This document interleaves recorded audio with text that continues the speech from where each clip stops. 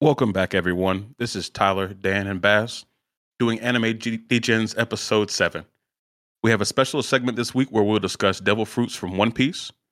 There's so many that we had to narrow it down to our favorites.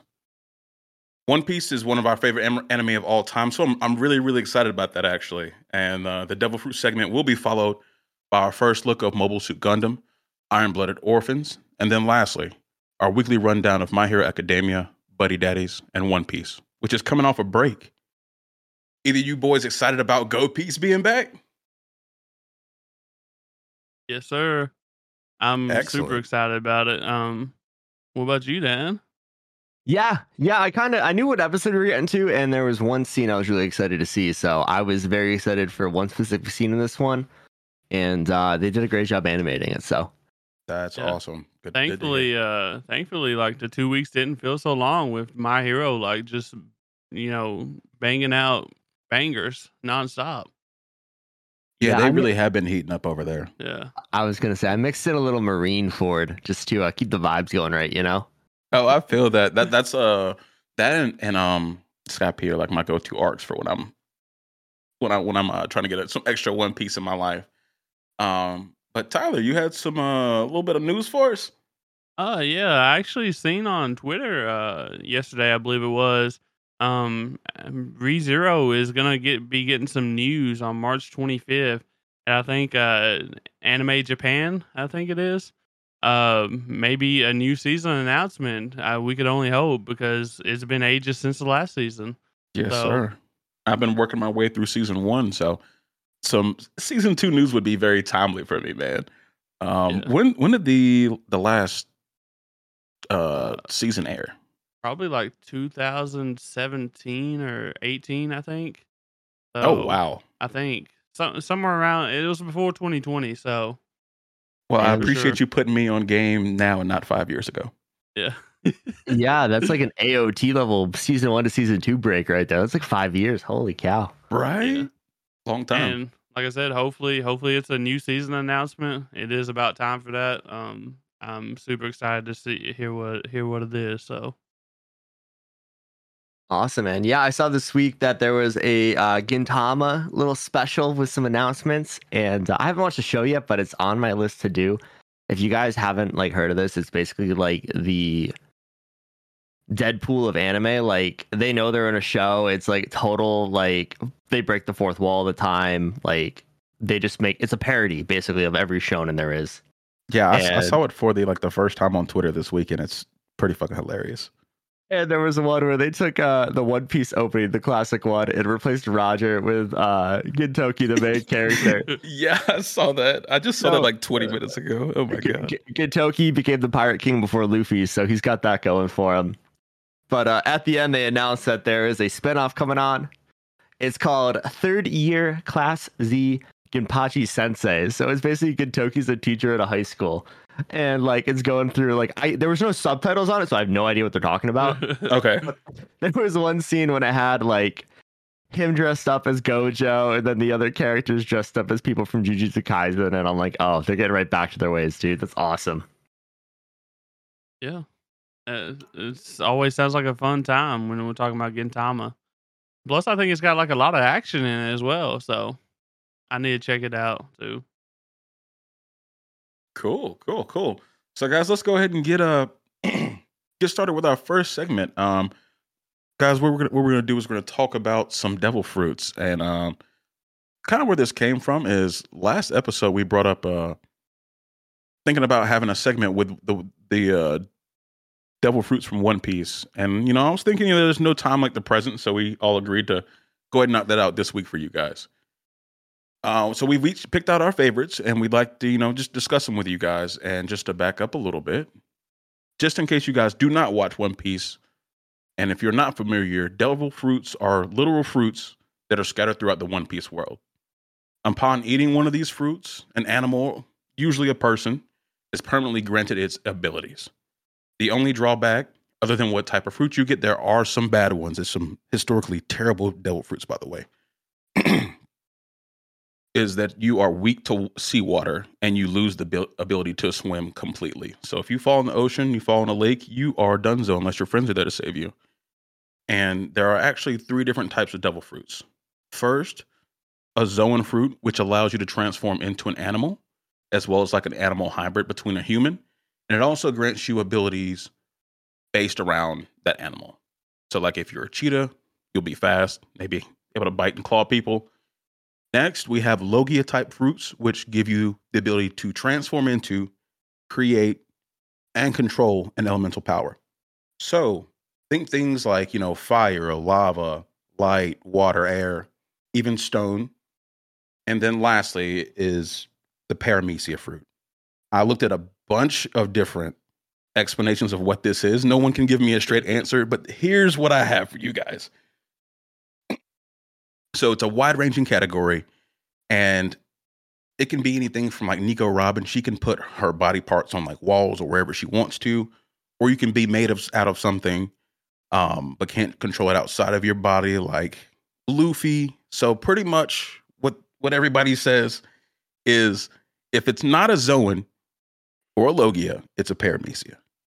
So that's my little 1 minute, 2 minute take on it. Now let's get into these fruits, guys. Dan, you want to start us off with a Logia? Yeah. So the Logia that I picked is one of the most broken ones in the show. So I picked the Gora Gora no Mi, which is in English the Rumble Rumble fruit, which belongs to our least favorite god, I should say, of the Skypea world, Enel. So basically, this is the power to control lightning. There's like a part in Skypea and Robin's like, this is one of the most broken fruits there is. Like, it doesn't have a weakness. You're basically a god. Yes, but how cool would it be to become, generate, and control lightning, dude? Like, see, I mean, I couldn't even imagine. That'd be amazing. Like you said, it is broken. It pretty much outplays everything, right? What can't be electrocuted, and what form can't you be electrocuted, right? Anything, pretty much. There's one specific weakness that came to mind, and it was probably the biggest part of Skypea. So our boy Luffy, the main character, is obviously made of rubber. He's a rubber man, and well, that is my downfall, folks. So hopefully, I don't run anybody with the rubber fruit, because frankly, I can't compete with that.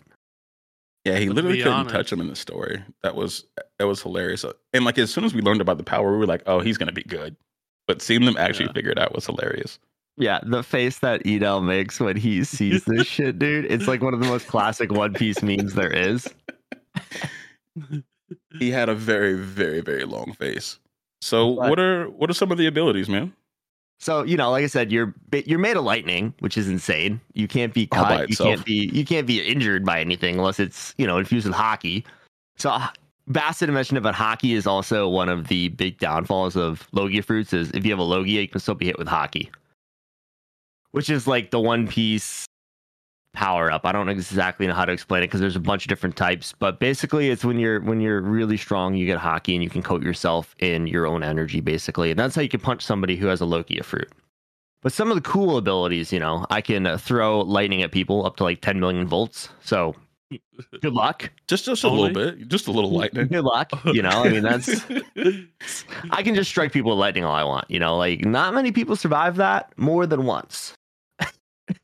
I'd say so. And that's actually like practically very useful if you didn't want to be a god. For sure, man. And one of the cool things is that can actually travel through conductive materials. So like if you touch metal, you can travel through that using your devil fruit, and that is broken as all hell. Imagine how easy it'd be to get from point A to point B, just hop into the electrical lines and get to school in 30 seconds, right? Like boom. One of the most broken abilities it has is you can restart your own heart if you have a heart attack. Yo, I forgot about that bull crap. I can literally die. That's a cheat. Shock myself back to life, dude. But how would you like be conscious enough to like know to do that? You know what I mean? Dude, it's magic, man. I love it. I love the explanation. It's One Piece, dude. I don't know. I love this. Okay. I don't I mean, know. I guess like technically your heart can stop and you still be alive for a little bit, but Yeah, your brain still works for like 10 seconds. You just go, oh, a zappy poo, boom, I'm back. I'm back. But I just think it'd be a super cool ability to have. And like, I remember when I was watching that like Skypiea back in the day, I was like, oh, this is the best devil fruit there is. Like, it's so fucking cool. It just happened to belong to a giant douchebag. Yeah, with like no work ethic. Because he could just run the world. There's not much you can do about him. Man, the world sounds really cool, but you know what sounds way cooler than ruling the world? What's up, bro? Going to the moon. Yeah. That's all he wanted, man. That's all he wanted was to go to the moon. I can't argue with that. I really can't. That's it for you, my guy? That's pretty much it. You know, I mean, it's an incredibly broken power. But how about you, Bass? What do you got?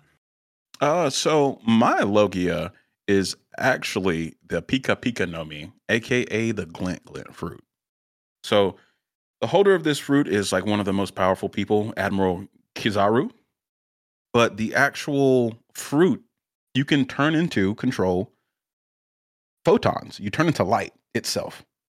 So with this, you know, it gives you obviously a massive speed boost, right? You can literally go anywhere at the speed of light. The catch with that is you cannot turn. Photons do not turn in the real world unless they're influenced by heavy gravitational forces. You can only move in straight lines, but you can bounce yourself off things. It could be dangerous if you were, because this is pretty much instant transmission. If you just went into like a wall or inside of something, I think you'd be kind of screwed. So you got to put on the training wheels when you first eat this fruit, and God forbid you don't do this by accident when you first get it, because that's game over. So in addition to like having high speed movement, you get boosted attacks because you know you're swinging your arms and legs at light speed. You also, so this is what sold me. You get a fucking lightsaber, guys. Oh, you can literally make a sword out of light. That got me. That got me. Oh. And I was gonna also say you could just shoot photon beams everywhere, dude. Like, right, man. I've like done that in my lucid dreams before. It's like just shoot laser beams out of my fingers. You telling me I could actually do that now? Goated right there. Almost as cool as shooting lightning out of your fingers, but you know, I'll give it to you. Yeah, it's up there though, bro. It's up there. You can't really react to me shooting, which is nice. I guess it's the same for the Rumble fruit though. So I'm gonna like sum it up basically. So you're saying you want to be like Sonic with a lightsaber? Yes. Okay. Nail on the head right there. I want to clarify that. It's not very complicated, but it's like one of the most powerful like Logias. We even saw, I think it was during the war arc that we were talking about earlier. At the end, Kizaru did like what's called the 8 Kama Jewel of Shaku, where he like crosses his arms and like shot all those beams in the water trying to get after Law. And you guys think, you know, that had to go through a bunch of ice and water, and it still like went to the bottom of the ocean. So, dude with this power is something serious, man. Something serious. But I don't know if it has like much practical use other than like getting rid of your commute. But that's pretty much it for me. I just thought it was a really cool fruit. If it's like, I feel like it's a guaranteed win as long as you use it correctly in a fight. I gotta throw a massive sidebar out right quick because we all know the One Piece live action is coming, right? Uh-huh. And if it continues, they're gonna need an actor to play Kizaru. And there's only one person that comes to mind, and it needs to be Adam Sandler. Like, that would be so good. It needs to be Adam Sandler. And he's got his big Netflix deal, so he's already halfway there. Oh, get him in. Tag my man Adam in. But like, I can't think of a better character to play such a dopey guy. No, that's pretty fun. I love like I actually really like his character. He like just doesn't really give a crap and it kind of lazes around. A man after my own heart, you know. For sure, man. What about you, Tyler? What do you got? For my Logia fruit, I picked the dark fruit, Yami no Mi. And basically that allows a user to create, control, and transform into darkness. The darkness has strong gravitational properties, and the user has an infinite amount of space inside their elemental body. So this is a pretty like wild devil fruit, as we learn about in One Piece. Uh, like he can basically like create like black holes that absorbs just physical matter and any attack just by sucking it into darkness. Um, and he can also just spit out whatever he absorbed, and it kind of is it's destroyed, but like not disintegrated, I guess you can say. Right. Uh, He's got like a pocket dimension, right? yeah, Like you'd have like a something. pocket dimension. Like he can put like we seen it before in the fight against Ace, I believe. Is that correct? And he like devours a whole town. So and just spits it back out and it's like all demolished. So I don't think there's any like limitations on what he can actually take into this black hole. Uh, so that's pretty neat. It's like a pretty offensive and defensive devil fruit. Yeah. I think so in addition to like the black hole and like sucking things in,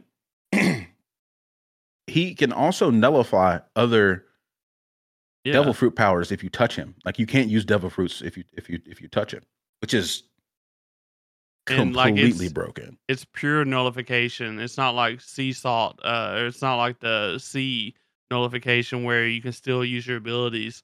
Like it's like you never had them before if he touches you. So So uh we both had like a nice real world reason we wanted these. Do you have one of these? Or are you just trying to take over the world, okay. man? Like, what's Okay, going on so here?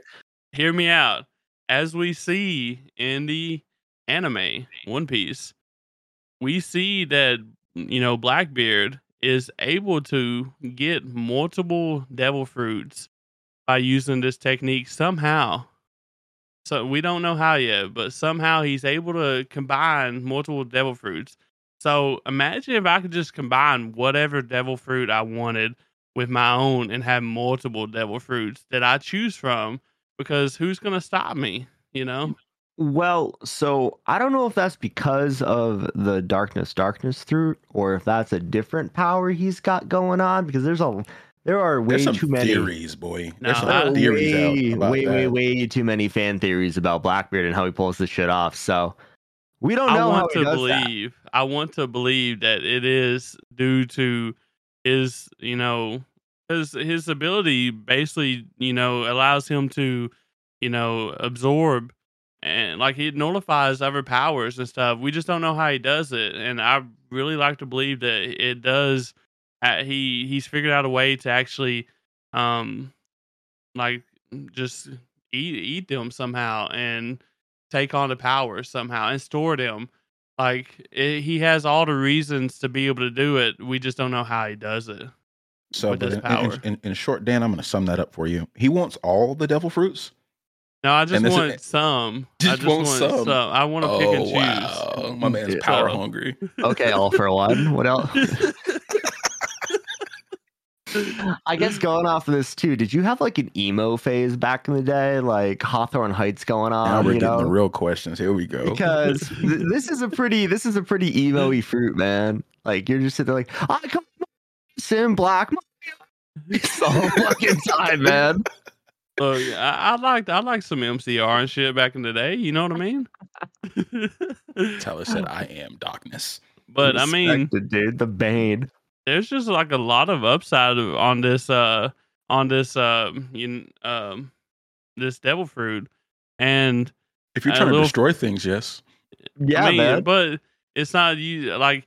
Let's say, for example, if I was right and that it is the devil fruit ability, a Mhm. technique from the devil fruit to be able to absorb other devil fruits, then like I could get Dan's fruit Nah, man. and I could get You can't Bass's catch up to fruit. me. Bro, You yeah, I was can't about catch up to me. yeah, you're gonna have to catch us, dog. You We're try not and dealing run, with you. bro. I'm gonna go through the phone lines like a freaking gypsy, dude. Don't even worry about it. Look, listen, I'll absorb another power just so it'll make it useful or helpful for me to absorb your power. You greedy, man. You I greedy. I don't think you can take. I don't think you can take the Gura Gura Nomi because, frankly, I'm pretty sure Blackbeard can only have a Paramecia, a Logia, and a Zoan. I don't think you can have them all. Well, that's fine. That's fine. And I don't think it has anything to do with his devil fruit. That man's got 3 souls, man. That's why his flag has 3 heads on it. That's what I think. It seems kind of apparent to me. They say he never sleeps either, so that would be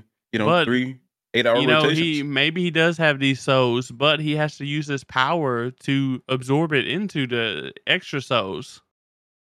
Right? Nah, dude. And what if when they kill these guys, they got a backpack of fruits in their back, and then just the devil fruit spawns there because they're right next to them. That's what it is. See, but what if I was right, and what if I could use the black hole technique plus like Big Mom's technique and just create infinite souls and just have infinite powers? Well, I'll be like Thanos, bro. I think you're cheating. I think you're grasping at straws here. It's going to be really gratifying when we find, like, 13 years from now when we get to that episode of One Piece where they're if you're lucky, it's finally revealed, and Bass is gonna say, "I told you so, Tyler." Yeah, we're gonna come back in like episode 900 and be like, "You fucked up, dude." And I'm just gonna be like, "Bro, prove it." And they're not gonna find a video anywhere. Nowhere, bro. Awesome. But, yeah. So, all right, next. I believe we were going to do the Paramecias next, but I think we don't have time for all 3. Would you guys just want to pick your favorite out of the next 2 categories? I think keep it pushing? We just bang them all out real quick. Oh, let's do it then. Let's do it. You go first. So my Paramecia would be the Fuwa Nomi, the float fruit that belongs to our boy Shiki, the golden lion. So basically this ability lets him cause inanimate objects to levitate as well as himself. So I couldn't make like Tyler and Bass levitate, but I can fucking fly. I can make my pirate ship or my car fly. So like I'm just flying over traffic, dude. I'm home. I'm home in 10 seconds. Well, would you even need a car if you can fly? I got a lot of stuff. I don't have that many pockets. Okay, I understand. I could have a flying house, though. You don't have a pocket dimension like old Tyler over here. I could have a flying house, a flying car. I could fly anywhere, dude. I could also make everything fly, basically have telekinesis. Like, this shit is broken. That's dope. That's dope. Okay. But a couple weaknesses. I can't make other people float. That's one, like I said. And I can only control items I've touched. What if you put somebody in something and made that object float with them in it? I could have a lot of fun in Roller Coaster Tycoon. Let me put it that way. Very good. Very good. Awesome. What about you, Bass? So mine Paramecia is the Ito Nomi, aka the string fruit used by Doflamingo. You sick fuck. Dude, I'm not trying to like birdcage anybody, but I think it's like regarded as like one of the most versatile fruits, which is why I wanted to use it. You can tie the string. So what this does, it allows you to control strings that you can create. They're ultra durable. You can make them extremely sharp. But one of my favorite things about it is you can tie your strings up to the clouds and walk on the strings across the sky, which is dope. You can do that between buildings or whatever you want to do.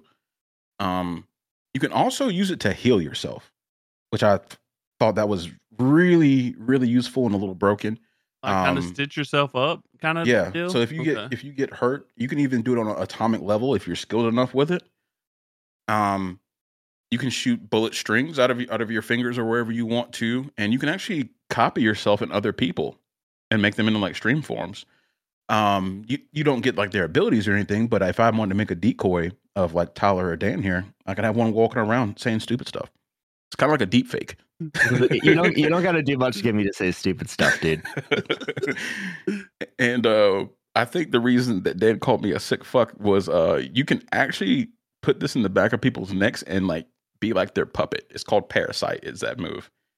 And in the story, Doflamingo uses to control a whole island of people, so it's pretty much unlimited, and he could still travel, so you can go anywhere.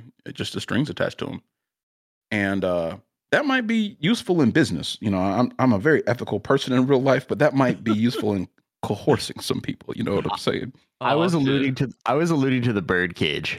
Oh, okay. I was alluding to the bird cage and leveling an entire city with strings and killing a lot of people. But that's not really what I was interested in. But I could do it. He wants to be like the modern day Eren Yeager, bro. He wants to save his friends. I'm not committing genocide, guys. But yeah, just so the listeners know, in case you aren't familiar with the old bird cage, is I would pretty much shoot these ultra durable strings up into the sky, and then out in a circle, like surrounding whatever area I can cover with my stamina, and slowly bring them in. It would pretty much crush and cut anything in its way, right back to the center. So it is a bit of a sick move there. So I get that, Dan. Yeah. Yeah. What about you, Tyler? What do you got? Well, I got a more useful devil fruit than my dark fruit that y'all said wasn't useful in everyday life. It's just I so got the destructive. I got the Oppie no Mi, which is the op fruit that Law has, and that basically gives me the gives me the ability be a surgeon kinda, or be um just do anything like medical kind, if I have the knowledge, that is.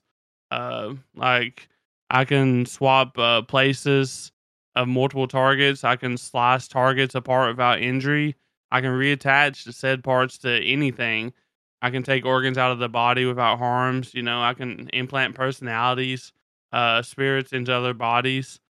It's just a whole like mess of skills that this op fruit has with it.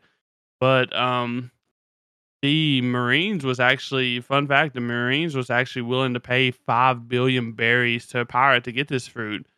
Because it's actually called the ultimate devil fruit because it's got a unique power that comes along with it, and it actually grants another person eternal youth in exchange for the user's own life. Which I'm not really into using that. You know what I mean? That means I'd Yeah. have to die, bro. I was gonna say, yeah, you'd be dead. But Yep. just think about the ability to do that. If you was to be about to die or something, you can maybe help your friends out somewhat. You know what I mean? I feel like you could be a fantastic doctor by day, magician by night with this one, because the ability to chop your assistants in half Yeah. on stage without having to do any quote unquote magic would be pretty cool, you know? Yeah. Yeah, And pay it to wouldn't see even hurt that. them. So, but I feel like this one is more useful in like everyday life. If you used it that way. So. Okay, that's Okay. a good turn from where you were with the dark fruit. You're going from destruction to some actual usefulness. Very good. See, I Very can good. use them both to balance each other out. Here it goes with this again. You only get one. We're sticking to the rules here, Tyler. Okay, if I only got one, I would definitely pick the op fruit. It's more, it fits me better. So Yes, sir. Dan, what's your Zoan?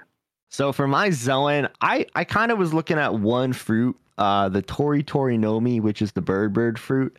And I kind of had to make a decision on which one I wanted to go with because there's a bunch of different models. I was between Falcon and Phoenix, but I feel like, Phoenix just has some better uses. So it's Marco's fruit. Basically, I just really want to be able to fly. Like our boy Aaron gets with his obsession with looking at birds. That looks fucking cool, man. Birds are free as fuck. And also not real, but that's another story. Okay, all right. Dude, they're just surveillance devices built by the government. Trust me. I want you to take that tinfoil hat you have on off right now, and let's continue with the show. I'd have to take my headphones off, dude. Okay. But also, Blue Flames are fucking badass. His hybrid form is really cool. We haven't actually seen like a full hybrid form yet. We just see him with like wings and like talons on his normal body. But one of the big perks of this is I would be able to regenerate injuries for other people and myself. Basically, cure cancer just by lighting people on fire. So cool. Marco actually is just healing himself. I thought he just didn't take damage. He can heal himself as well. Okay, So you can do both. Okay. That's why you'll notice like Marco occasionally gets like little scratches. So instead of like using his stamina to heal those, he's saving for the big injuries.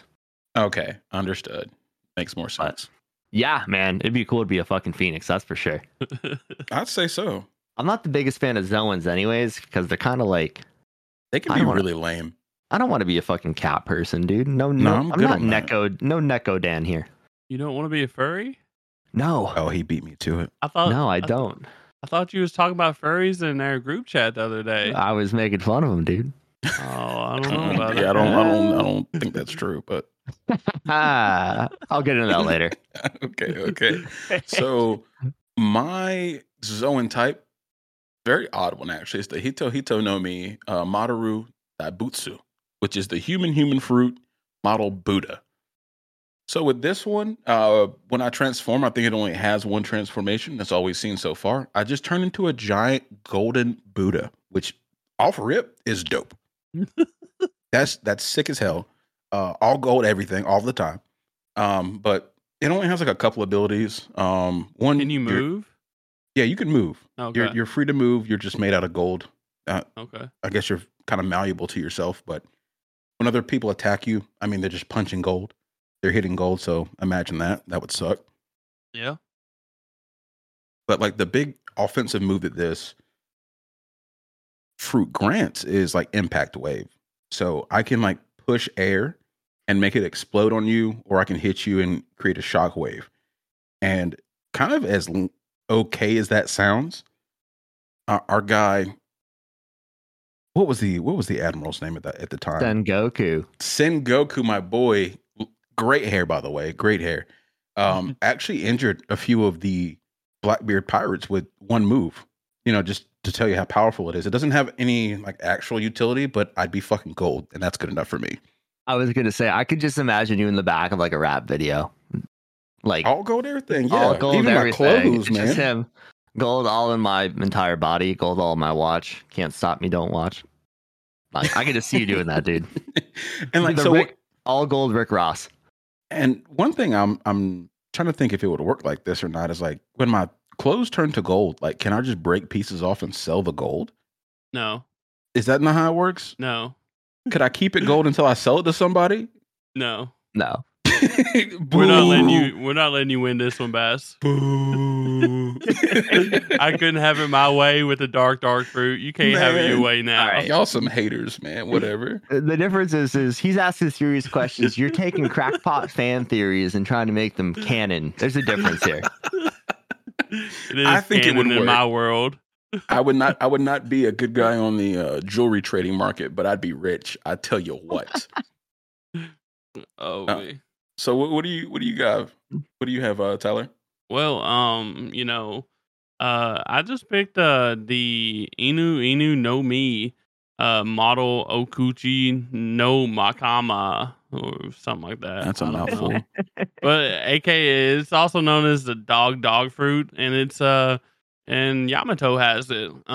It's a mythical zone type and Zoan type, and it basically gives you the ability to change from hybrid and a full version of an ancient wolf deity at will. So basically, all this is I become a wolf, an ancient wolf deity, and like obviously, like it's gonna boost your physical abilities, give you like wolf features, just stuff like that, and it also we can found the furry. I was gonna say he's not gonna look as good as our boy Yamato, though. No, definitely not. But I mean, it fits. Moondog. Moondog 54 up in here. Give me the dog fruit. The man wants to be the guardian deity of Wano, is what I'm hearing out. He picked a lot of broken stuff here. Yeah, he did. I just want to make shit float, dude. But I just want to be gold. But I'm gonna be honest with you guys. I got a confession to make. I thought almost this whole time that Yamato had like a fox fruit. Because she looks more like a fox than a dog to me personally. It's kind of one of those things like where Kaido has the fish fruit, mythical model, blue dragon, azure dragon, essentially. So it's like they kind of just do weird things like that. Oh, okay. Because the dog fruit has a bunch of different versions of it. He just picked a really badass one. He didn't pick like the dog fruit model poodle. Yeah, I'm not sure what the model Okuchi no Makami means. I'm assuming it means something like ancient wolf deity. So, I'm assuming it's based off of like a little ancient like dog god from either Chinese or Japanese culture. So, Oda's been known to do that. Yeah, he's all about that. but I just summed it up to the dog fruit because that's kind of what it is. It's just on a mythical level. So, but Cool, yeah. cool. But other than that, like she she has the ability to control ice as well, I believe. Or he, she, we're not sure Whomever what they are. they, So yes. I think I think she can control ice in like a limited capacity. yeah, She did have some ice attacks, which were actually really cool to see. Yeah, so basically, the Okuchi no Megami is a Japanese gray wolf deity. So you hit the nail on the head there. yeah, I thought it was something like that. Oh, a divine beast in Japanese mythology. This man's a badass, dude. Yes, sir. Yes, All the sir. way around. Awesome. So those are 3 of each of our favorite. I don't want to say favorite because like I have other devil foods I like. I just don't know if they'd be very practical. Yeah, Yeah, You know? I feel the same way. Like I really like Robin's fruit, but I'm not a spy. I guess I could be one, but Dude, you could your like morning would be so easy with the Robin's fruit. You'd be cooking breakfast, taking a shower, making coffee, doing it all, starting your car at the just same time. household chores. Oh man, I picked the wrong one. But it's all good. It's all good. So Awesome. Dan. Yeah, so now we're gonna get into our first look at a Gundam show, finally. As you guys know, I am like the resident mech guy. I fucking love mech shows, especially Gundam. So we were gonna look at a couple different options. I chose this one because it is a standalone. You don't need like to watch 30 shows to understand what's going on. And there's a lot of action in it. So we picked Iron-Blooded Orphans, which is from obviously Studio Sunrise. Every Gundam IP is from Studio Sunrise. This one released in October 2015. Basically, Iron-Blooded Orphans, or IBO as I'm going to call it because it's a long title, follows the exploits of a group of juvenile soldiers who established their own security company after rebelling against the adults who betrayed them on a futuristic, terraformed Mars. The series deals with several real-life problems such as war, slavery, child soldiers, poverty, neocolonialism, and corruption. So just for a little backstory, kind of going over Gundam as a whole. So this fits in, like I said, it's the timeline this is in is called the post-disaster timeline. It takes place after the Calamity Wars. It's unrelated to other Gundam series. The Universal Century is a big one.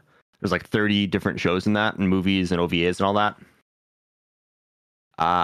So yeah, you don't have to get a giant backstory for it. I'm looking at it as compared to 2 of the other recent Gundam shows. Origins is one, which is actually like the origin to the UC, so it follows like the upcoming of the Red Comet, who is, Char Ansabal, who is like the main baddie throughout the entire first series. And then there's also The Witch from Mercury, which is newer, and there's a new season coming out that I'm excited for, but it's kind of like slice of lifey Gundam romance weird. And I didn't want to make these guys watch that. Hey, I appreciate I you. wanted Gundam giant robot battles. I mean, that's why we're here. That's what we do for the mechas. And I see here it's 225 episode season, so it's not a long watch. That's good. Yeah, it's a nice 50 episode show. Like a lot of the Gundam stuff, while it has timelines and all that, none of the shows are really more than like 50 to. Usually they're like a season or 2, so it's not that bad. Yeah, I've watched a few Gundams. I can't remember which ones, but I mean, I am forever in love with the Gundam series because it got me back into anime as an adult. For sure. I guess to start, what'd you guys think of the opening song, Raise Your Flag? Gas. Absolute banger. 9 out of 10. Hell That yeah. hot fire. What about you, Tyler? Yeah, I mean, I enjoyed it. I enjoyed it a lot. It was better than the last I forget what we featured on our show last Revengers, time. right? Revenger, yeah. I liked it better than the Revengers one. So Yeah. Did you guys check out the music video I sent you for the actual song from the band? No, I didn't get to see it. I didn't either. I was at work. Man with a Mission, basically, their stage persona is they all have giant wolf heads on. Oh my god. And it's fucking gas, dude. One of the things I really liked about it, though, was like the combination of English lyrics and Japanese. So, like, I could understand 3/4 of it. Oh, really? Yeah, that is true. Kind of like what like the city pop genre does, mixing in a little bit of English. Yes, sir. But awesome. Yeah, I wanted to ask Tyler before we kind of got into it a little bit. Was Tyler, you typically don't like mechas. Why is that? I mean, I wouldn't say I don't like mechas. I just um I think honestly, you want my honest opinion?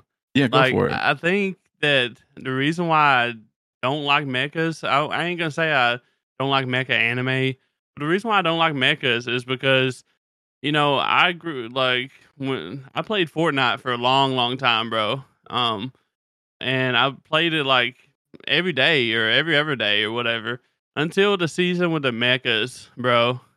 The the mechas was so OP and like it made me quit Fortnite. It's how bad it was. And honestly, I think that's kind of the reason why I don't like mechas. Because I just had such a bad experience on Fortnite with mechas.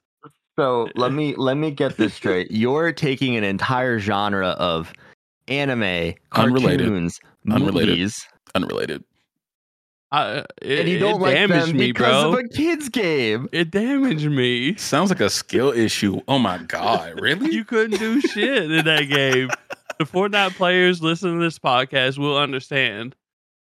Oh my god. That's ridiculous. Let us know in our Discord or Twitter or anything. Yes, please come flame this man right now. No, Yeah, please come flame this man. Let Dan and Bass know how much mechas ruined the game of Fortnite.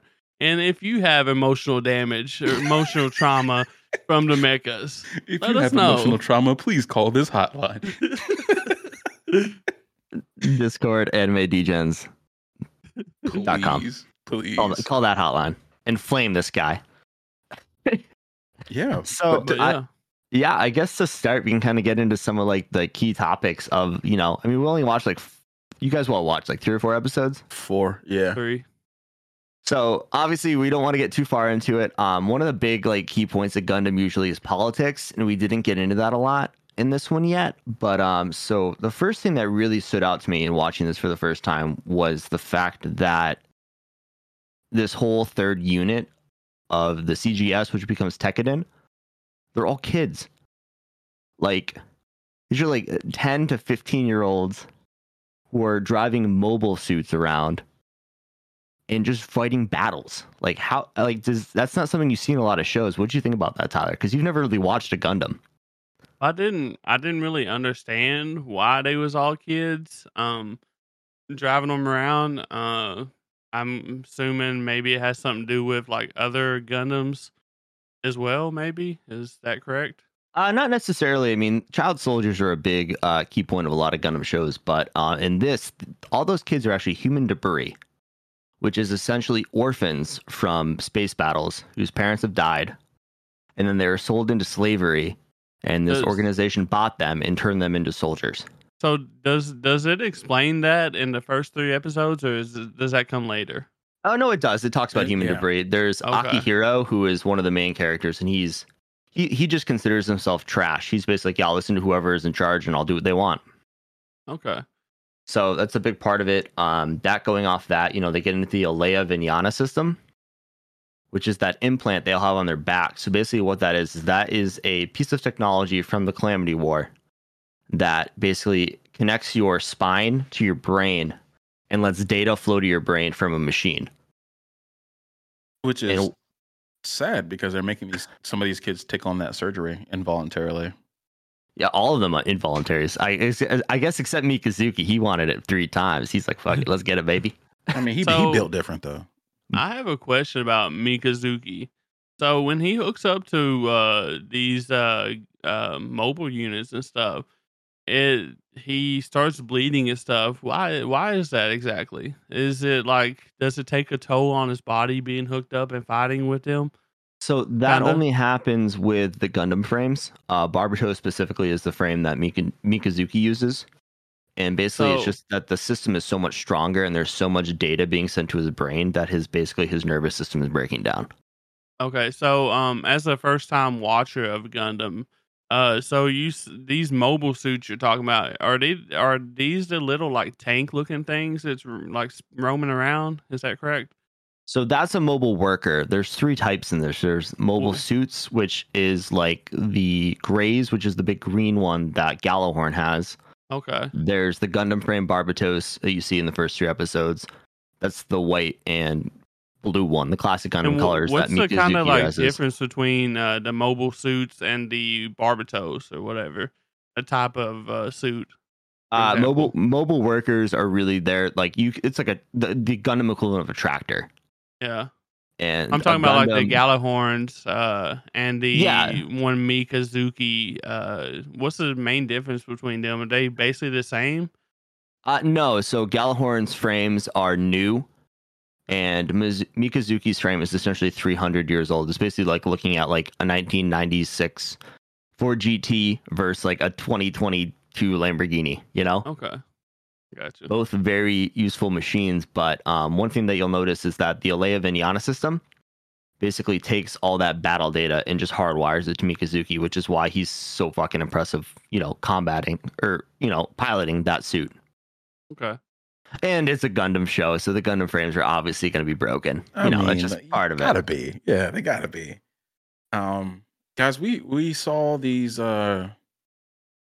kids, these pretty much slaves, being used as soldiers, like you said, and you don't see that a lot, especially in anime, something kind of that dark. How did that guys make you feel?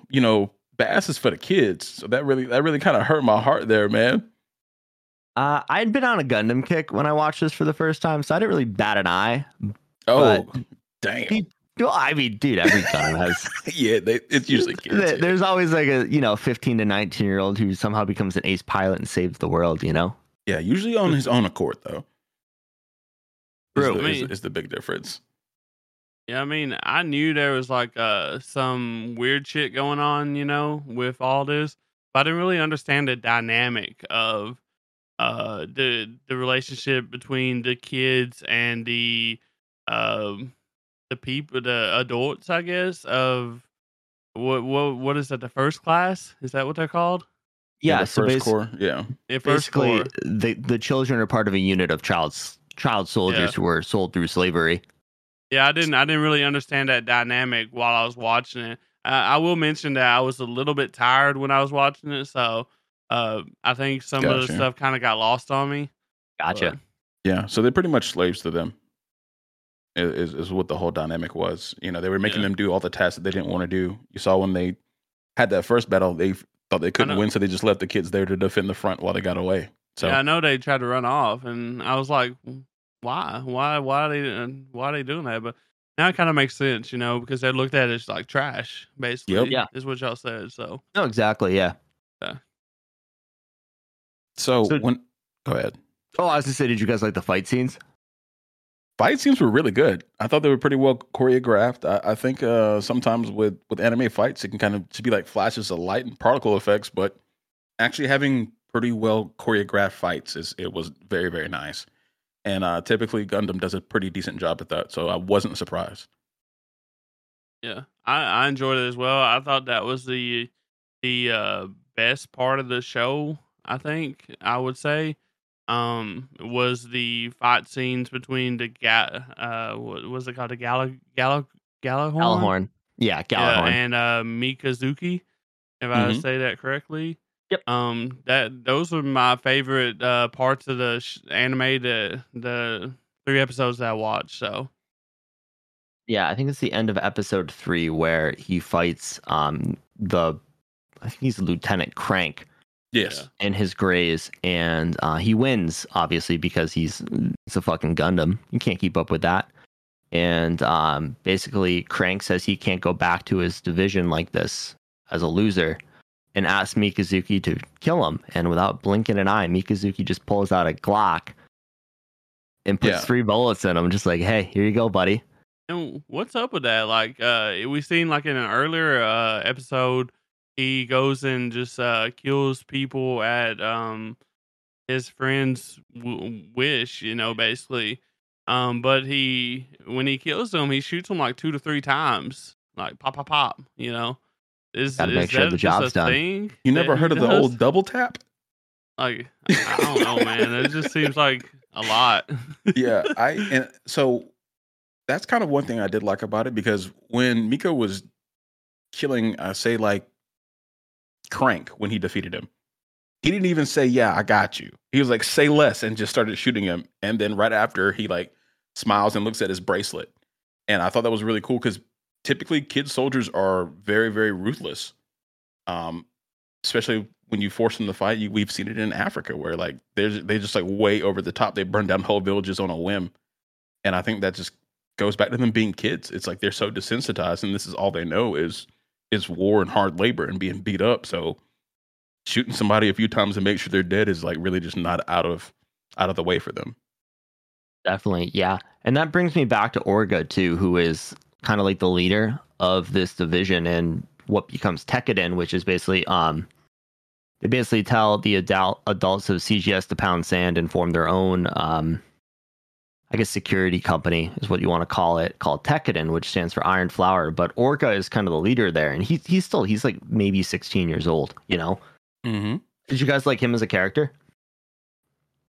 I mean, he was one of the better. I don't know how to say this. He was one of the better uh overall characters. I felt like he actually showed a little bit of emotion, uh, and stuff like that. So Yeah, I thought he was a pretty good character. In the confines of this show, I mean, we've obviously seen way better characters from different anime, but to only have watched 3 or 4 episodes, and he seemed well put together, like a good leader, like a good guy. That was awesome to see. He looked like he had his head sewn on straight when he was facing very dire circumstances. Him and his friends about to lose their lives, and he's like, "No, we got this. We got this. Everybody, stay calm." I thought that was really cool, and I actually watched the last 2 episodes, episodes 3 and 4, dubbed, and I was kind of surprised. The voice acting's pretty decent, honestly. And It's Orga actually. Ichigo.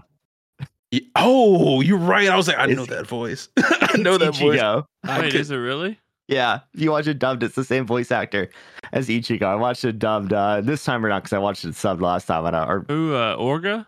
Yeah, Yeah. I didn't. I watched it. I watched all 3 episodes and dubbed. I did not even know that. I didn't even notice it, bro. Yeah, I'm oblivious because I was like, I've been watching Bleach while I was watching this, like in between episodes, and I didn't even fucking notice it. But I was like, this Orga guy, like whoever's playing him, is a great voice actor. No shit. Okay. Yeah. definitely. So I guess kind of the last topic that I'd like to get into, because it's always such a big part of Gundam, is in this specifically, the political side of it is going to be Martian independence. What did you guys think of Kudelia Ina Bernstein, the basically leader, or like, I don't want to say leader, but like the head of the Martian independence movement? What do you guys think of her? I don't really know what all to say. It looks like she's like your normal rich, like noble lady type deal. Is that correct? For Yeah. sure. Yeah. And she seems like she wants to get out and on the front lines and help the causes, but she's actually like way too afraid, kind of as well. And it seems like she would definitely get in the way. If she did try to get out there, she would probably cause more harm than she would help. Is what it seemed like her character felt like to me. Also, it seemed like she had a crush on Mikazuki. I don't know if that's going to play into the storyline later on, but it seemed like it was a potential love interest if Mikazuki showed any ounce of emotion at all. So, which he doesn't. He's playing it cool right now. I think when they first met, he like just didn't like respect her at all. Yeah. Because right off the bat, he just doesn't shake her hand. And she's like, "I want us to be on equal footing." And he was like, "Oh, that implies that we're not," and like walks away and says, "Come follow me." But I think their relationship's going to change a lot. I think they're going to probably get pretty tight eventually, just kind of how they're setting it up. But I thought Kulita, what you said. I thought she was really cool, that she was even wanting to trying to help on the front lines. But I think she started to realize after a couple episodes is like, that's not the place for her. She just doesn't, that she doesn't have that those skills. I don't think she has that in her heart. She was hating that people were dying quote unquote, over her and her actions. And she kind of learned is like, no, these people are doing this stuff on their own free will and kind of like bump down her ego in her head. And that was really cool to see. She even like cooks for some of the kids or tries to at least. And so I thought she was a good character as well. Yeah, I think through 3 episodes or 3 or 4 episodes, there's so much character development in this show. If you guys continue it, you'll see a lot of that. The one thing I would like to say about her is there's a drinking game for this show that you take a shot every time somebody says her full name. Oh wow. Because it happens way more than it should. Yeah, and it's a long name. It's a long name too. And it's one of the funnier things about this show. But yeah, I guess going into that's kind of like the overarching themes you can get from the first 3 episodes. There's an awesome fight scene, but there isn't really a lot it gets into because they haven't made it a space yet. So that's where they're going next. Basically, Tekkadan is hired by Kudelia to get her to Earth, where she's gonna go, put in front of delegates from the Earth Nation. I can't remember what they call it in this one. They have a different name for the Earth Sphere Federation in every single Gundam. But so that's like the plan, and that's where the show goes from there. But one of the things that I thought was really interesting about this show is that it received a lot of criticism at first for the harsh themes, and like people wanted like a PG-13 essentially rating on this, which you don't see a lot in anime. So I thought that was really interesting. I could believe that. It was harsh at times, and calling children human debris is kind of nuts. There's a lot of harsh language, so I wouldn't be mad at a parent if they were like, "Hey, this needs to be PG-13." I'd be like, "Yeah, that's completely understandable." Now, we're not that we're gonna do it, but I get where you're coming from. But the thing is like, if they make this like PG-13, then how many other anime shows, like a majority of anime shows, is gonna have to be put as PG-13 because most of them Exactly. show like a lot of shit like this. Oh yeah, Kind of. and a lot are way more violent Yeah. Yeah, So graphic than this. I guess it's not the violence; it's more the themes. I mean, Yeah. child soldiers, human beings considered trash, all that kind of stuff. So I thought it was just an interesting thing when I was reading up on it. I guess we'll hop into some ratings. So I've seen this whole show already. I'm giving it a 6.8 out of 10. I thought the animation is okay. The OST is fantastic. The music in the background is fucking awesome. The fights are well produced, but the characters aren't as memorable as some of the other Gundam series. So that's what I gave it. What do you guys think? With only seeing 3 or 4 episodes, I guess. Yeah, I was gonna give it about a 6. I think it's a little bit better than mid, but like you said, I'm only 4 episodes in. I was liking it. Yeah. After like 3, I know y'all want to hear my first take on my second mecha show, with the first one being Darling and Franks, which I really enjoyed. But I went into this with an open mind, because I love all genres of anime, basically. But just to kind of start this off, like the fighting scenes with the mobile suits and stuff, they was pretty cool and fun. That's one of the things I most enjoyed about it. Uh, the things I didn't really like, the characters were kind of dry and emotionless, like pretty much all of them.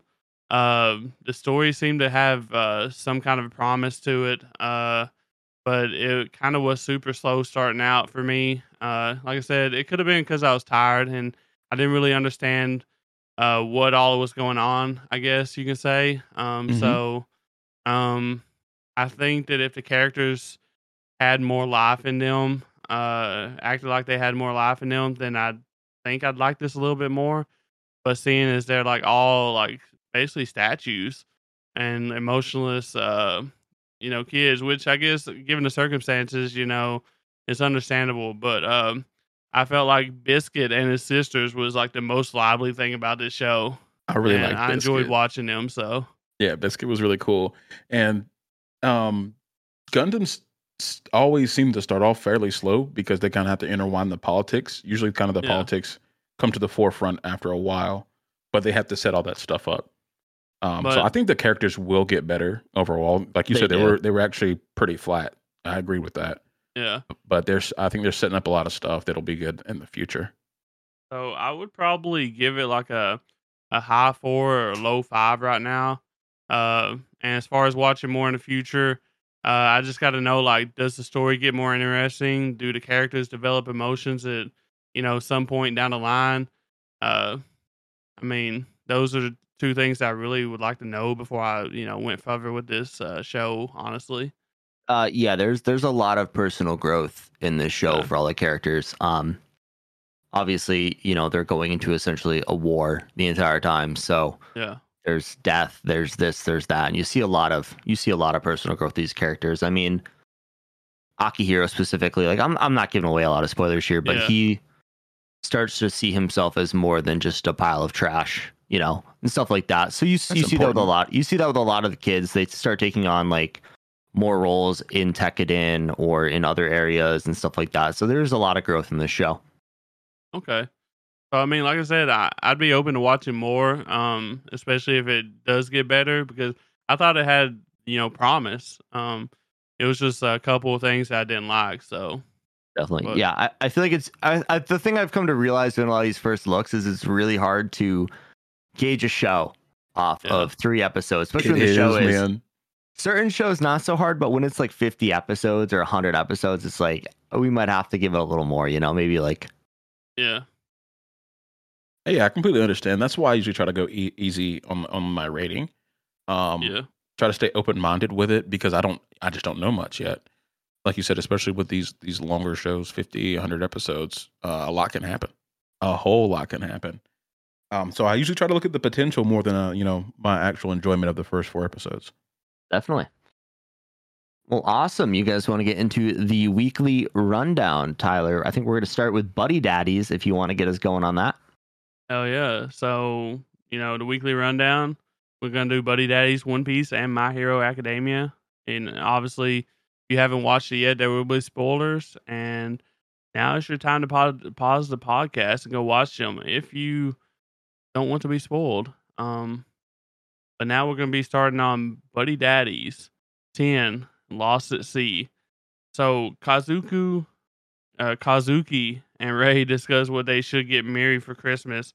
Suddenly they run into Miri's mother at the daycare. Miri's mother tells Kazuki and Ray that she wants to take Miri back with her, but Kazuki refuses to give her over after everything they've been through. Miri notices her mother and rushes towards her, baffling Kazuki.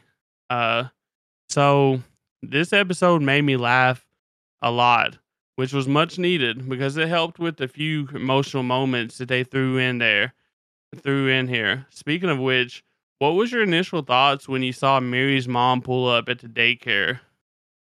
Well, for me, it was a couple of emotions. I was angry, because her mother, first of all, abandoned her, and when they tried to give her back, she was like, "Nah, I'm good." Yeah, But in a much more devastating way, I think. Um, so I was mad. I was disappointed because I think Kazuki and Ray just got to a point where they're doing a really good job. They've always been giving it their all, but they started doing a lot better here, especially Ray.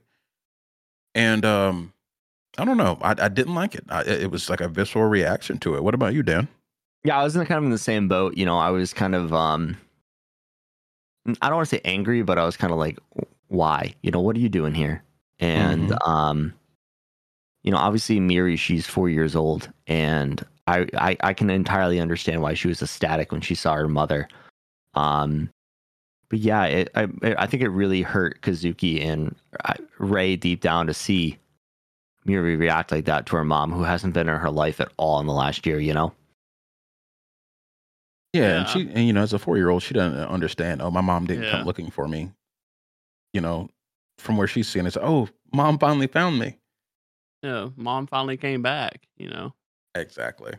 So that's just the way Yeah, little kids are. definitely. And seeing Kazuki's reaction to that was, it made me like him more as a character. He was pissed. He was royally pissed, and Ray had to actually like settle him down because it was in front of all the other daycare parents, and he was basically he was like, "Fuck you, fuck you, fuck you." Like he didn't say that, but that's what he was basically saying. Oh yeah, he was gonna get around to that. And Ray calmed him down, which I thought was very mature of Ray, especially for a dude who just wants to play Mario Kart. Hilarious. Yeah, I thought that was a smart move by Ray as well because, if Mary had seen, the papas like going after her mama, like that could have been very bad because like we said she doesn't understand what's going on. She doesn't understand why her mom hasn't been around, and she doesn't understand why her mom has come back. She just knows that she has come back, and if she was to see them fighting, then obviously, she would get heartbroken, basically, to Very, see very that. true. There'd be a lot of conflicting feelings for a young child. Um, but I also understood why like Kazuki got so angry because he was the person that actually talked to her and tried to get her to take her back, and just to see how she firsthand how she talked about Miri, which is an adorable child, um, really pissed him off. So I think it was appropriate that he got that angry and a little bit in his emotions there. Definitely. Um, but As so they the always story was, say, Mhm. right place, right time, right? Yes, sir. And a lot of times it's not what you say, but how you say it. Yeah. But so Miri's mom's story was that she got fired. She had cancer in her throat or whatever, and she can't sing, so she doesn't have a job. And that kind of brought her back around to Miri. Um, I don't know if I'm buying it. I don't know if I'm entirely buying it. She showed us a scar or whatever. Um, but it just seemed like a very convenient timing that Q reached out to her and that happened at the same time, guys. You guys think that's just a coincidence, or you think she's telling the truth? I want to believe it. I really do. And like, I feel like it's hard to fake a surgery scar like that on your neck. Hey, they got some good makeup out here nowadays, boy. I know, but deep down, I just really want to believe it. Miri's young enough where it's not too late to try and rekindle that relationship. Very true. And from the other side too, like you said, Q reached out to her because, Ray and Kazuki are gonna like potentially put They're this girl in some targets. serious danger because of everything going on in the Yeah. organization that they work for. And deep down after that, I was like, oh, she really is trying to do what's best for Miri.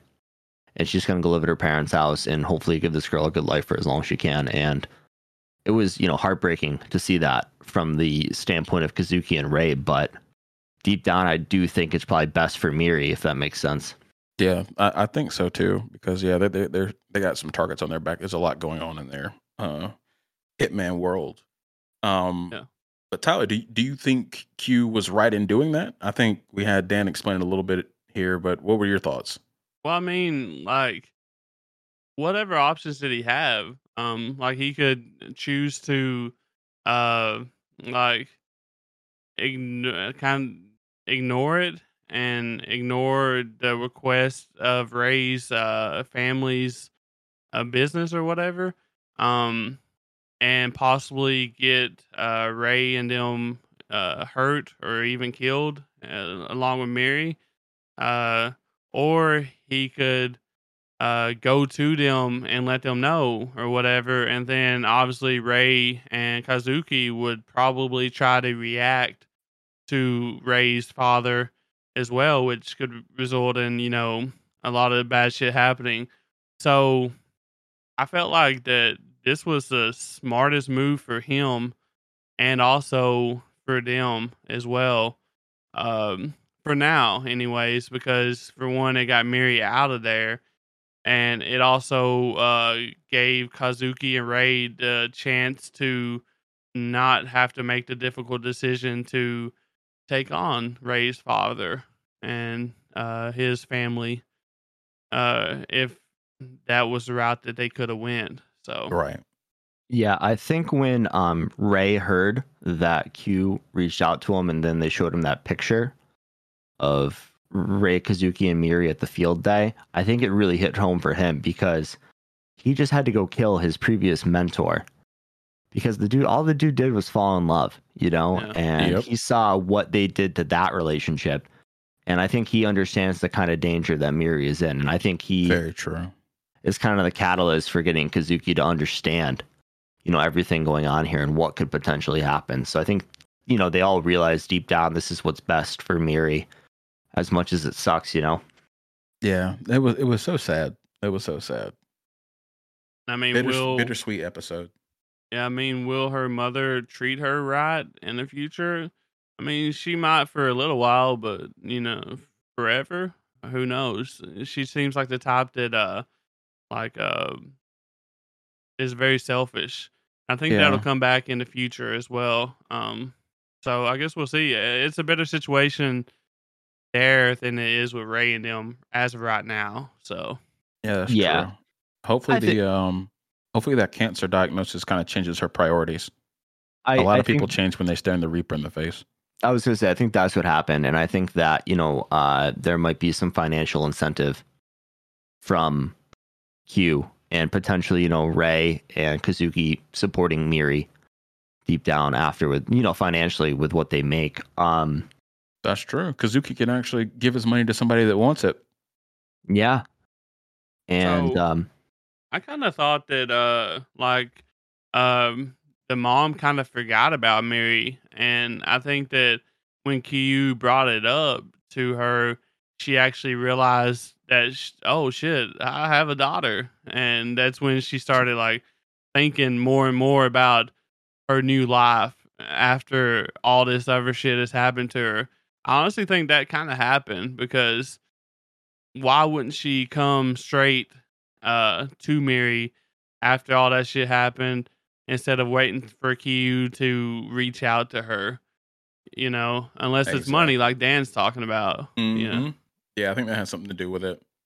Either way, that's pretty trashy. Well, yeah. she's a trashy lady. Yeah. Good gosh.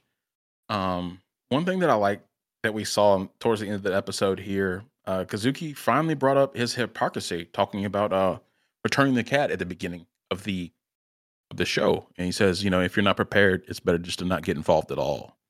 And Ray was like, that's a very cruel thing to say, but I think it does actually apply to this situation. Maybe they should have never picked her up in the first place, as great as the story's been. There's orphanages, and bringing her into this dangerous world and this really fantasy world life that they were living in I think is going to be detrimental overall to everybody. Yeah. I mean, it's a tough thing because you can't compare a child to a cat, Yeah. And I've seen some parents do that, but okay. Okay. Well, I'm good just messing people, with you, good dude. people, good people can't compare a child to a cat. And, I think that even after growing to love Miri and all of that, they aren't prepared to put her in danger. And I think that's what he kind of meant by that. Before that, though, this conversation happened on top of a Ferris wheel. And the episode got really cute and fun for a while. Basically, they gave Miri like the best day ever kind of life. And it was awesome. Took her to the mall, took her to like this, like the equivalent of like a Chuck E. Cheese or something like that with like climbing towers and ropes and all that kind of stuff. They had a really good day. But at the end of the episode, basically they tell Miri that she's going for a sleepover at her mom's house. That way they don't have to say goodbye in like a heartbreaking sense, which had to be so fucking tough for those guys, man. Yeah, but the thing is, she wouldn't really understand the situation. She would just think that, oh, they're leaving me. They don't want me, type of thing, probably. So Yeah, that was really sad. And when you're dealing with kids, you got to be careful about stuff like that. I used to teach kids how to read at a local elementary school, and when I quit working there, I had to go tell all my kids individually, "Hey, I have to. I'm moving, and blah blah blah blah." And I had tell them how great they are, so that way, if I just disappeared, it could have some long standing consequences for kids. So you got to be careful when you're doing stuff like this with children. Yeah, definitely. I don't like if that's how it's gonna. I mean, it's not gonna end like that. There's like 3 more episodes, so we're gonna have something exciting happen. But I feel like not getting closure is gonna be really detrimental to Kazuki specifically, because I don't know how he's gonna be able to handle that, man. But I do like that he actually gave Miri his scarf. So that just in case they was to not meet up again, at least she has something to remember them by. I guess in the future when she actually does grow up. But I'm with you though. Like I really hope this isn't the last time we see Mary this season. But I don't know if there's a second season coming or not. But no. No, from what I understand, this is a one shot. I mean, it's not Okay. based on a manga. I think it's going to be a one shot, one season Okay. kind of show. But yeah, I'm excited to see how the conclusion is because I think we have like 2 or 3 episodes left. So excited for that. Yeah, I am. I just hope they don't make me cry. That'd be nice. Do we Yeah. think that Ray and Kazuki will try to take on Ray's father and them to maybe be able to get Mary back? I don't know. They basically said in it that like I guess we can't have a normal life. So I'm not sure, I'm curious to see where they go from here. But I hope speaking- I hope that they absolutely fry Ray's clan. I hope they absolutely fry those boys, cook them, burn it to the ground. all of it. But speaking of crying, do you guys want to get to our My Hero Academia episode this week? Oh boy. Yeah, yeah, sure. Okay. So we're gonna move on to My Hero Academia 137, A Young Woman's Determination. So the summary is Uraraka finds her own voice when it becomes apparent that someone needs to step up and convince the refugees that Deku needs their help. She knows that Deku is the key to saving the world, so she chooses to speak out to the angry crowd in order to try to explain the situation. So we're getting really close to the end of the season, and this episode is another emotional roller coaster, as Dan said. But it's also such a damn good moment for My Hero. But before we get into all that, we open up this episode with them talking about the newly added ultra security system at UA High School or UA Hero School. Dan, what all does UA have to prevent another Tartarus event from happening? Yeah, so the beginning of this, they get into some really cool technology, and being an engineer, I fucking love this shit.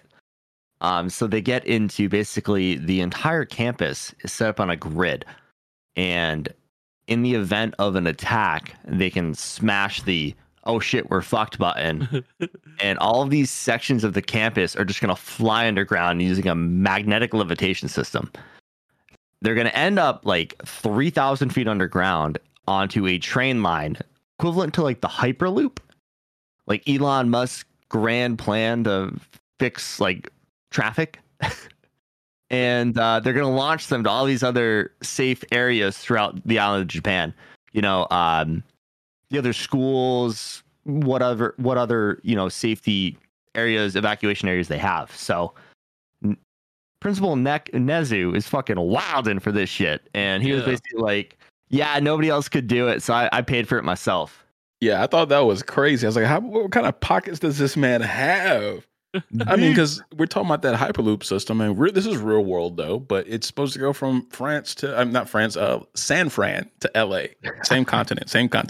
But it costs like $100 million per kilometer. That's 0.6 miles for our guys out there in the United States. That's a lot of money. Yeah. Prez got some ducats. He must have put his life savings into this. I just thought it was ridiculous that it had like this much defense. I thought it was hilarious. I thought it was fucking awesome, dude. This is like doomsday level of like preparedness right here. And frankly, with All for One and Shigaraki, they got to deal with that, man. And this is the way to do it. It is. I want to see what happens when if this stuff actually works when somebody rolls up. But we will see. They also mention in it too to combat Toga. They have like a vetting system or something like that, like a limbo kind of deal where they hold them for a certain amount of time because they figured out how long her quirk lasts or whatever to turn into other people or whatever. So yeah, I thought that was pretty interesting for them to talk about as well. Right, because that's a really powerful infiltration quirk she has. Yeah, so they figured out how much blood she needs minimum to transform, and the amount of blood for like time ratio, which kudos to them for that. Yeah.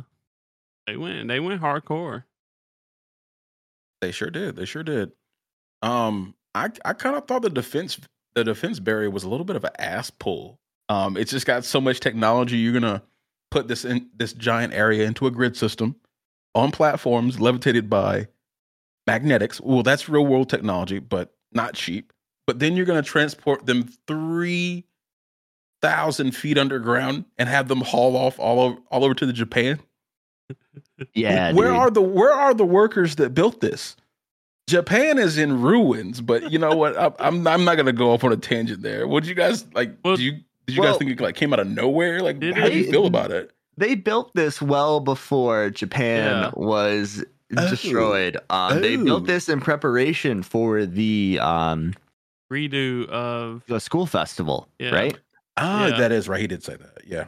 So this was a while ago, but regardless, where the fuck do you get the money and the time to do this without anybody noticing? Yo, how come? Like, we watched them at the school for a long time, and there was no construction, the entire time of the show. Like, how long were the work studies? Because that's the only time they could have pulled this shit off. And frankly, those are like 2 weeks. This is like a monumental engineering fucking process. I watch companies take a year and a half to build a 3D printer. Yes. And these guys built like... Look, man, the freeway by my house has been under construction for 5 years. And they got this done in a few months? Give me a break, dog. Dude. Give me a break. We don't know how much money UA's got. That's top school, dog. That's top school. I just felt like they had to figure out a way to bring Class 1A back into the plot. And this was it. This was definitely the way they brought Class 1A back into the plot. Well, I mean, going off of that, though, I mean, we watched Midoriya just like crumble as a human, and Best Genius gets into it really well, talking about how like we need to support our heroes and help them recoup. Yeah. And that's the safest place for him to do it, you know? He's protected by his classmates, some top heroes. I mean, he's in the freaking most impenetrable fortress in the world, I guess now. Like, I think it's the right move, but it is. I think it's the right move too, so. But as we saw in the last episode, the people who were basically in Sanctuary at UA are not happy about it. And we're going to have to get into, obviously, the main point of the episode was Uraraka going off on a little bit of a rant on why Deku should be here and everything else. But what do you guys think about that? Yeah, so we had seen her, ask this question to herself multiple times over the last couple seasons. Who protects heroes when they need protection, or something along those lines. So I could see why she would make this speech, but I thought it was grounded in a lot of reason. It was emotional, obviously, because of what was going on, and they had Deku standing there looking beat down and had a bunch of mud on him. But she kind of had to pull everybody together and be like, "Hey, it's not just us trying to survive. It's not just the heroes out here trying to save you. Like, we need your help too. You're gonna have to make some concessions so we can actually finish this job." So I thought it was really good. It was a good speech. Great rant, and very emotional. What about you, Tyler? Yeah, I mean, I definitely did not cry during this one, so I definitely did not. I'm happy for you. Yeah, I'm just kidding, bro. But yeah, she brought up like a lot of points, and you could actually feel it in her speech, that it was full of emotions, like you said, and she hit home on a lot of stuff. And what really got their attention, what I really liked the most about it, is that all these people complaining about Deku being there, not one of them looked at him 100%. Not one of them like really homed in and looked at the shape he was in, until Ochako, said, "Will you just look at him? Just look at him. See the shape he's in." And why is he in that shape? Because he's out there protecting y'all right now. He's one of our only hopes, for saving this world right now and getting it back to where it used to be. So I just the speech was like top tier Yeah, I think it in my was. opinion. Um, and like she even said, it's like, it doesn't have to be permanent. I think with this change of mood that we're seeing, it could be. She was like, hey, he just needs to rest. Yeah. I mean, like you said, just look at him. He's an absolute mess right now. He can't go on much longer like this. Would you want your high school kid out there fighting like this and looking like this and feeling like this? So it was good. What was your thoughts on the speech, Dan? I really liked it. Obviously it had so much emotion behind it, and it just really drove the point home to these people to actually, like Tyler said, take a look at Midoriya and see the shape he's in. And she's said it a few times, is like the heroes look after everybody, but who looks after the heroes? And this moment just drove that home for me. Mm-hmm. And I believe last episode we were talking about how maybe Mother Deku would come forward and start talking to the people. It ended up being Ochako coming forward. Do you guys think that Mother Deku's words could have hit a little harder than Ochako's, or you think this was fine? No, I thought it was good the way they did it. I mean, we were hoping for that. We knew it wasn't going to Yeah. happen. But I think the thing that really drove this home for me was seeing Kota, the little boy that Deku saved back in the summer training arc, and the dummy thick animal lady. I don't know her name. She doesn't have one. She literally But doesn't have one online. we couldn't find one. But those two running to Deku and embracing him, I think, was the moment that really drove it home for me and for everybody there. Being like, this guy is a hero. He has saved these people, and we need to help him out. Yes, I love that. I think they call him like Anamorpheus or something like that. That the person you were just talking about. I love that she got her little. I thought it was a little shade there. So we should help the crybaby hero. And I was like, finally, somebody's called him what he is. Oh man. But Yeah. go ahead. Yeah. That was just a really good scene because we haven't seen Coda a whole lot since back in the day, and he really came in clutch right now. So, uh, but I really like that. Someone asked like Deku, that if he stays there and rests, will things go back to the way they were before? And Deku just responds by saying, "I'll get it back." Like that's how Deku is real. That's Oh yeah, it's just he's ready. great. He's serious about this. I was thinking about myself if I was in that situation and somebody asked me, I'm like, well, we can. I would have like half stepped it, but he did a good job of like going ahead, confirming and backing up these people's feelings because they're afraid, they're insecure. Yeah. Definitely, yeah. I think this episode did such a good job kind of culminating so many themes of My Hero Academia, but the one it really drove home was just that, the heroes deep down are just people, no matter how big they are. I mean, All Might is just a person deep down too, and like that didn't really get shown until he kind of retired, and this really drove it home too for me. So Very true. Great episode. And awesome. I also want to bring up at the end, we see Stain trailing All Might, looking sinister, bro. What's up with that? I'm gonna stick to my guns on this one. I'm gonna stick to my guns and say he's just looking for an opportunity to talk to him. Think Even so? even as sinister that he is, he said with his own mouth that he really respects All Might. He doesn't like fake heroes. He likes Deku and he likes All Might. So I don't think he's falling around to hurt him. I could either be like some shadow protection, or he's just waiting for an opportunity to speak to him. That's what I think, and I'm gonna stick with that. Yeah, I'm with Bass on that one. That's the same feeling I had at first. I mean, Stained, he doesn't hate heroes. He hates what hero society has become or became. It's not really there anymore. Correct. And, he wants heroes to actually be heroes, not in it for fame, not in it for money, in it for protecting people. And I think Stain respects, both Deku and All Might in that sense. And I think that he doesn't like the world with All for One in charge. I mean, that's no better, Yeah.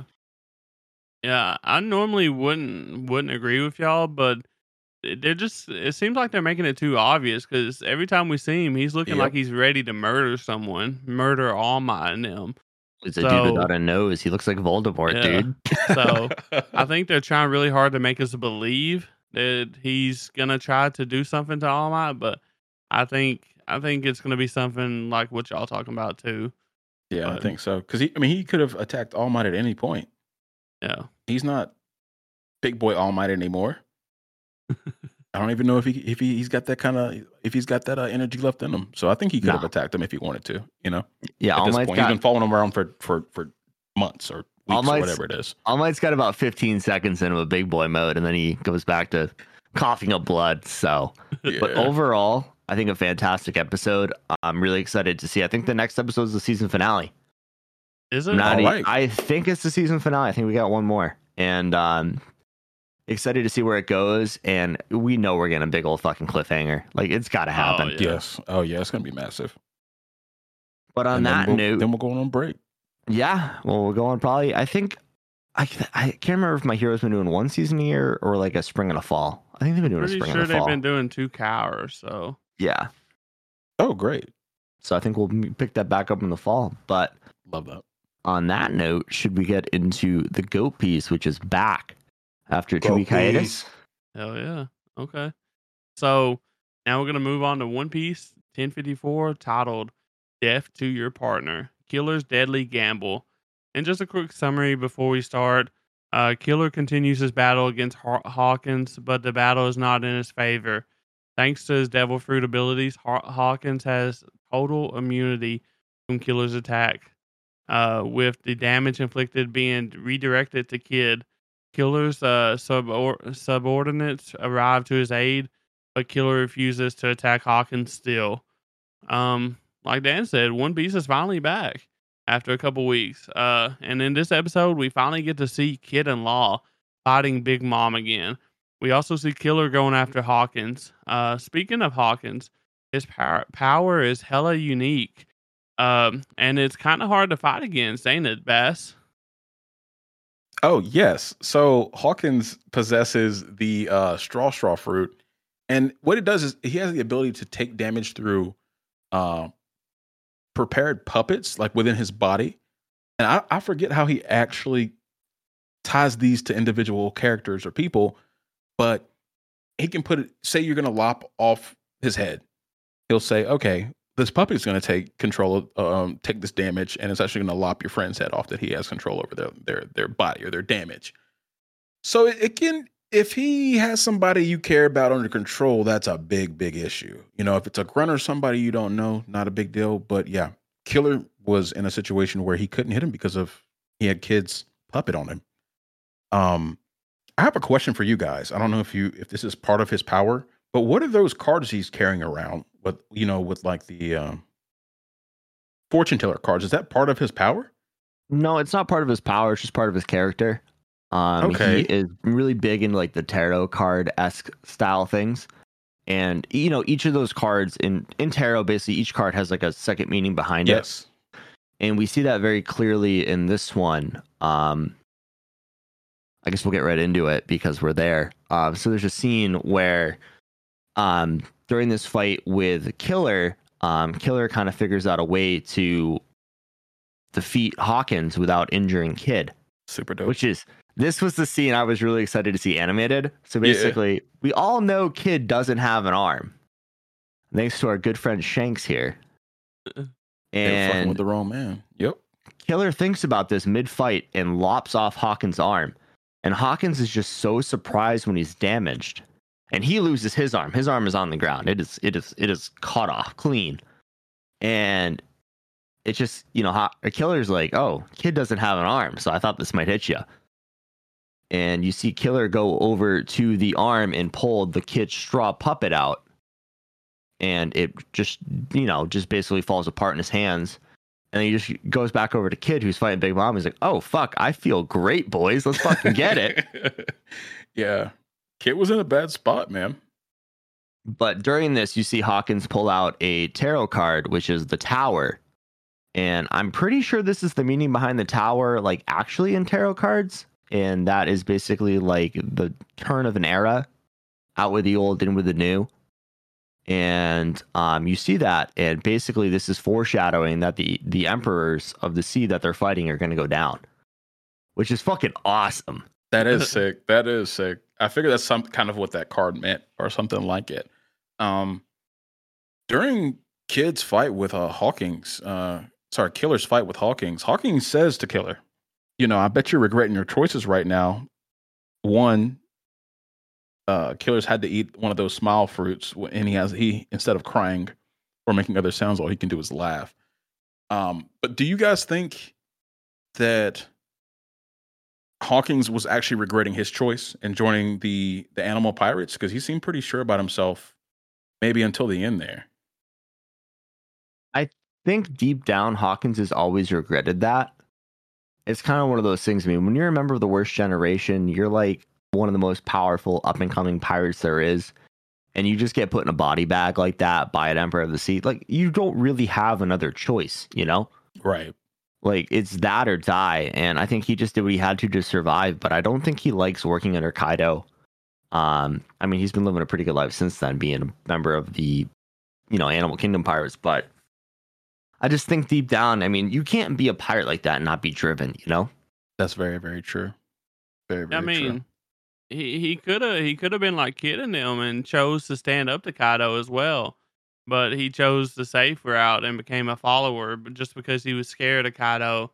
And when you aspire to be the best of the best, like obviously all the worst gen pirates want to be, like obviously if you look back and you see that, well, shit, nothing really happened to Kid and them because they did stand up to Kaido, then obviously you're gonna regret that because you could have been in the same boat they are in and try to be the best pirate as well.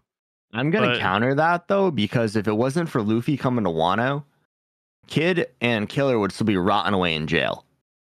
Very true. They got lucky. They got really lucky. That's what it was. Like, this wasn't that they didn't get out of the prison or what with just their abilities, Yeah. And Orochimaru would have never given Killer a smile fruit to say, hey, if you eat this, I'll let you, try and save your captain. And I mean, in reality, all Orochimaru did was Orochimaru. I mean, you said it twice. I was gonna let it slide the first time, but goddamn.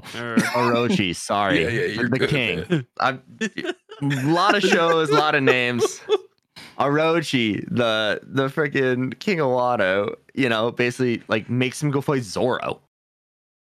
Like, it wasn't like, hey, yeah, you guys are, they would have been rotten in jail still if it wasn't for that. So very true. I don't think that they made the right decision there in essence of like surviving. They got fucking lucky thanks to a certain. But to be honest, like later on, like as we see, it did work out for them though. It did, but it wasn't under their own power. No, it wasn't under their own power, but plot armor. It still worked out for them, And if Hawkins would have, stuck with, on the other side, he would have been in the same position as they are now, helping Luffy fight Kaido instead of getting shit on. So I guess if I was put in their shoes, I probably would have become a subordinate. Like, I'm being honest with you. 100%. Yeah. But I think when this raid happened, I think I might have jumped sides at that point. Because what's really stopping them from doing that?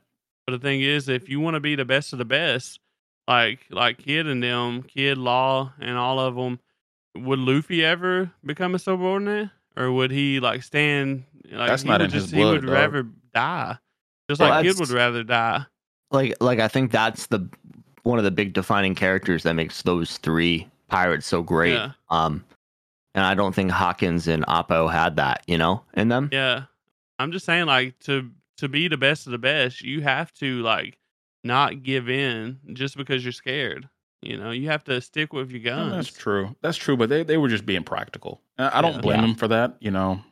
And again, until Hawkins saw this tower card, I don't think he thought that anything was going to change. I still think he thought that Kaido was going to win it all. If he doesn't, like a major weaknesses of his, I think, is following those cards so religiously. He puts too much trust in them. Because if he just looked around and saw what was going on around him, he was like, oh, this guy pretty much has me under him. I don't want to be here. This is my chance. This is as good a chance as I'm going to get. Yeah, you got to remember though, he was living a pretty good life under Kaido. I mean, he had all the food he wanted. If he had that dog in him, he could have flipped. Yeah, that's kind of what I was saying is I just don't think he had that dog in him, you know? Yeah, that's very fair. So that whole arm slicing maneuver by Killer was set up in episode 923, 131 episodes ago. I thought that was amazing. I love when Oda does this. And I don't, even though I know Kid doesn't have an arm, it was still unexpected, but I kind of figured it out when Killer did. It's like, oh, I'll just slice his fucking arm off. He'll be fine. But I just love when storytellers set something like that up. Because, at the time I'm thinking, oh, like, that's a huge hit. That sucks. He lost his arm. He has a power where he can still kind of use it in a way. But has there been any other moments in this manga, in this anime or another, where there's been a really long setup that you guys have loved or liked? All of One Piece. It really is just one long setup. One of the biggest long cons ever is coming, so I'm not going to spoil anything, but one of the biggest long cons ever is coming, like 800 episodes ago, That's exciting. Okay, I'm here for this. So obviously we're going to get there eventually. I think probably like June is my guess. And I think when we're talking about long setups, I want to say like I have one, but it's not really a setup that's happened or in the manga or the anime yet. But I really think it's a setup that could be potentially a possibility to happen. And that's a setup for Blackbeard. So we seen like back in the day, back before they got to Skypiea, Luffy actually met Blackbeard. Y'all remember that? Yeah, for sure. And he talks about, he says that, the new era was a load of crap and that they believe that the day a pirate's dreaming of treasure will come to an end.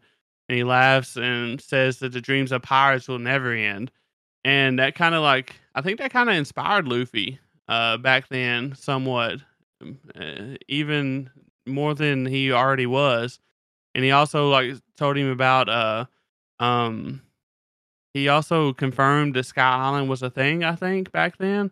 And that he hoped that Luffy found his way to Sky Island, and just general stuff like that. And I think that he knew that Luffy was going to be like one of the top, dogs in the world, just by how he handled himself in those situations back then. And when Luffy and Blackbeard finally meet in the future, and y'all know it's going to happen, but I think that they will look back upon this moment before Skypiea hit about when Luffy first met Blackbeard, and they're gonna look back on it. And this is gonna be a long ass setup that Oda's fixing to pull. What do y'all think? I mean, they've already met a couple of times since then. I mean, they met in Impel Down when Blackbeard broke in to basically assemble his crew. And they also met at Marineford. So I think they have a few times since then, but it's definitely building up to the final fight. I don't necessarily think that Blackbeard was thinking all that about Luffy. I think he was just being conceited and thinking about himself. Because, Blackbeard is going to be top. He's one of the top dogs, and he knew he was going to be because of his game plan. And he wants the One Piece just as bad as everybody else, Oh, yeah. I love how Blackbeard and Luffy are foils of each other. I think they have similar values, but how they go about expressing those values is the complete opposite. It's pretty jarring how different they are, but still at the same time very, very similar. Yeah. I think it's a big difference between freedom versus subjugation. Luffy wants to be the freest man alive, and Blackbeard wants to essentially rule the world. So you got to look at it both ways. That's very true. Yep. And also Luffy, wants to do everything to protect his friends, whereas Blackbeard, would kill his friends. He's got no real friends. There's people he pulled out of prison. Yeah. So definitely. Well, I guess going back from that sidebar, how do we feel about Kid and Law going at it with Big Mom? Do you guys have any highlights from that fight? Oh yes. When Big Mom used Mama Raid and jumped up in the air and started spinning, I didn't know old girl had that much motion in her. I just thought she was a tank, man. So I thought that my eyes opened a little bit when she did that. And I thought I thought old kid might get gravely injured, the situation he was in. And Law kind of like having his back and keeping everything together. He's been doing that this entire raid. He's been a really great utility. He's been doing that since Dressrosa, dude. I mean, actually before then, he's been doing it since Punk Hazard. You know, he's always been that guy. He's always had everybody's back. So it definitely was awesome to see that fight, though. I mean, Big Mom is fucking terrifying. I've said it before, and I'll say it again, and I'll keep saying it. She's fucking terrifying. Oh yes, she's like a god, you know. No, she really is, though. A guy of her own little world. She can create life out of inanimate things and out of her imagination. That's godlike, and she's an actual terror. Definitely. Just wait. I mean, imagine if she was hungry right now, dude. That's what I've been waiting on. I'm trying to see her rampage. She's extremely terrifying in that situation as well, because she'll just hurt whoever. Yeah, she's just like playing right now. I feel like. Oh yeah, she's not trying to lay down the law on them. I think if gonna lay down the law. Oh no, man. I think if she was going super hard, they'd be in a bad spot. Yeah, one of the things I did like about this episode, it feels like a little, like not a lot happened, but a little more happened than what we've been getting lately. So that was exciting. We had like kind of two fights going on at once. And, they both kind of, one of them came to a conclusion, which is always exciting. Anytime anything ends in One Piece, you're like, all right, we're going to be going on to the next part. Let's go. Wow, the story's moving? Oh my God. Yeah, literally. But, no, I'm excited to see where the fight with Big Mom goes. Well, see it. I know what's happening, but I'm excited to see it. See it animated. Okay. Do we think we're going to get more Big Mom next week, or do you think we go up top again? I don't think we're going to go up top for a while. I think we're going to be seeing Big Mom. If they go back to anything, I think they'll go back to Sanji and Zoro fighting. Yeah, I want some more of that, because we haven't seen them fight out of the last few episodes in a while. I like when they're boxing. I love both of their fighting styles. They're probably my two favorite out of anybody.